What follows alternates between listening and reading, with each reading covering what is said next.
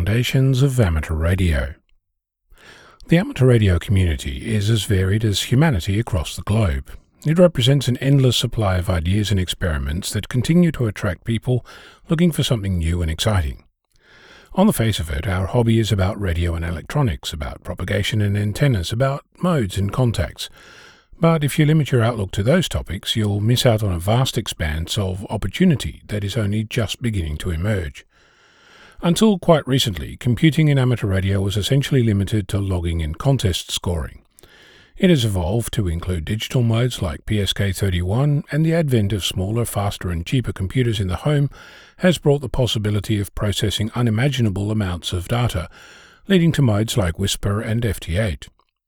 In the past, I've spoken about how amateur radio means different things to different people. Making contact using a digital internet-enabled repeater is sacrilegious to one and manna from heaven to another. Between those two extremes, there is room to move and explore. Similarly, where one uses valves, another expects an integrated circuit. One wants low power, the other wants every watt they can lay their hands on. Contesting versus rag chewing, nets versus contacts, SSB versus CW, FT8 versus RTTY. Each of these attracts a different part of the community with different outcomes and expectations. For some, it's about antenna building, others going portable, climbing a mountain, or setting up in a park. Those are all traditional amateur activities, but the choice and opportunity don't end there. The longer I play with computers, the more I see a convergence in the world, a coming together of technologies and techniques. I've talked about some of this before when in 1994 I produced a competition broadcast promotion for the radio station I was working at, using just a computer in the era of reel-to-reel tape and razor blades. My station manager couldn't quite put his finger on what was different, but with hindsight it represented a landslide change in how radio stations have operated since. Mind you, I'm not saying that I was the first, just the first in that particular radio station.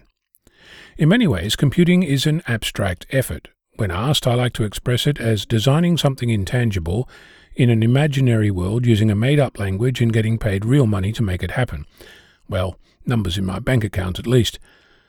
Within that context, amateur radio was slowly beginning to reap the rewards that come from the exponential growth in home computing power. While the majority of humanity might use the vast amount of CPU cycles to scroll through cat videos online, that access to processing power allows us to do other things as well. For example, right now I'm playing with a dataset that represents all the Whisper spots since March of 2008. As of now, there are around 4 billion rows of contacts containing data points like timestamp, the transmitter, the receiver, the signal strength, location, direction and more. As part of that investigation, I went looking for documents containing the words RStudio and Maidenhead, so I could consider creating a map in my statistical tool that allowed me to represent my dataset. In making that search, I discovered a thesis by a mathematician who was using the reverse beacon network in an attempt to predict which station could hear which transmitter at what time. In reading the thesis, which I opened because I was looking for an example on how to convert a Maidenhead locator into geospatial data types in R, a popular statistics platform, I discovered that the author didn't appear to have much, if any, amateur knowledge or experience, but they approached their task attempting to predict as a mathematician what we in our community call propagation, based on a public dataset downloaded straight from the reverse beacon network created by amateurs like you and I. This interaction between science and the amateur community isn't new. Sometimes it's driven by science, other times it's driven by amateur radio. There's a team exploring the ionospheric prediction models that we've used for decades, popularly referred to as VOACAP, or Voice of America Coverage Analysis Program, based on multiple evolutions of empirical models of the ionosphere that were first developed in the 1960s, headed by both a scientist and an amateur, Chris Kilo Lima 3 Whiskey X-Ray. With the advent of Whisper and the associated data collection, some experiments have started to compare the reality of propagation as logged by Whisper to the predicted propagation as modelled by VOACAP. One such experiment happened in 2018, where Chris and his team at HAARP, the High Frequency Active Auroral Research Program, set out to make transmissions at specific times and frequencies, using the amateur community logging of Whisper spots to compare their transmissions to the predictions. Interestingly, they did not match. Just think about that for a moment. The tool we love and use all across our community, VoaCap, doesn't match the reality of propagation. My own playing with Whisper data is driven by the very same thing that I use to be a better contester, a burning curiosity in all things. My VoaCap prediction experience has been poor to date.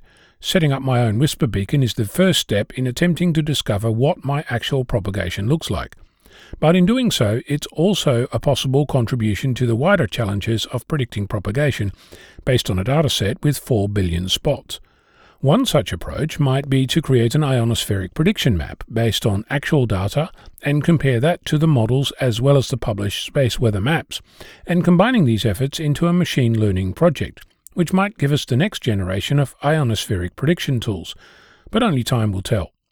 No doubt I will have to learn more about statistics and machine learning than I expect, but then that's half the fun. So next time you think of amateur radio as being limited to valves, transistors, soldering, antennas and rag-dewing on HF, consider that there might be other aspects of this hobby that you have not yet considered. What other research are you aware of that relates to amateur radio? I'm Onno, Victor Kilo 6, Foxtrot Lima, Alpha Bravo.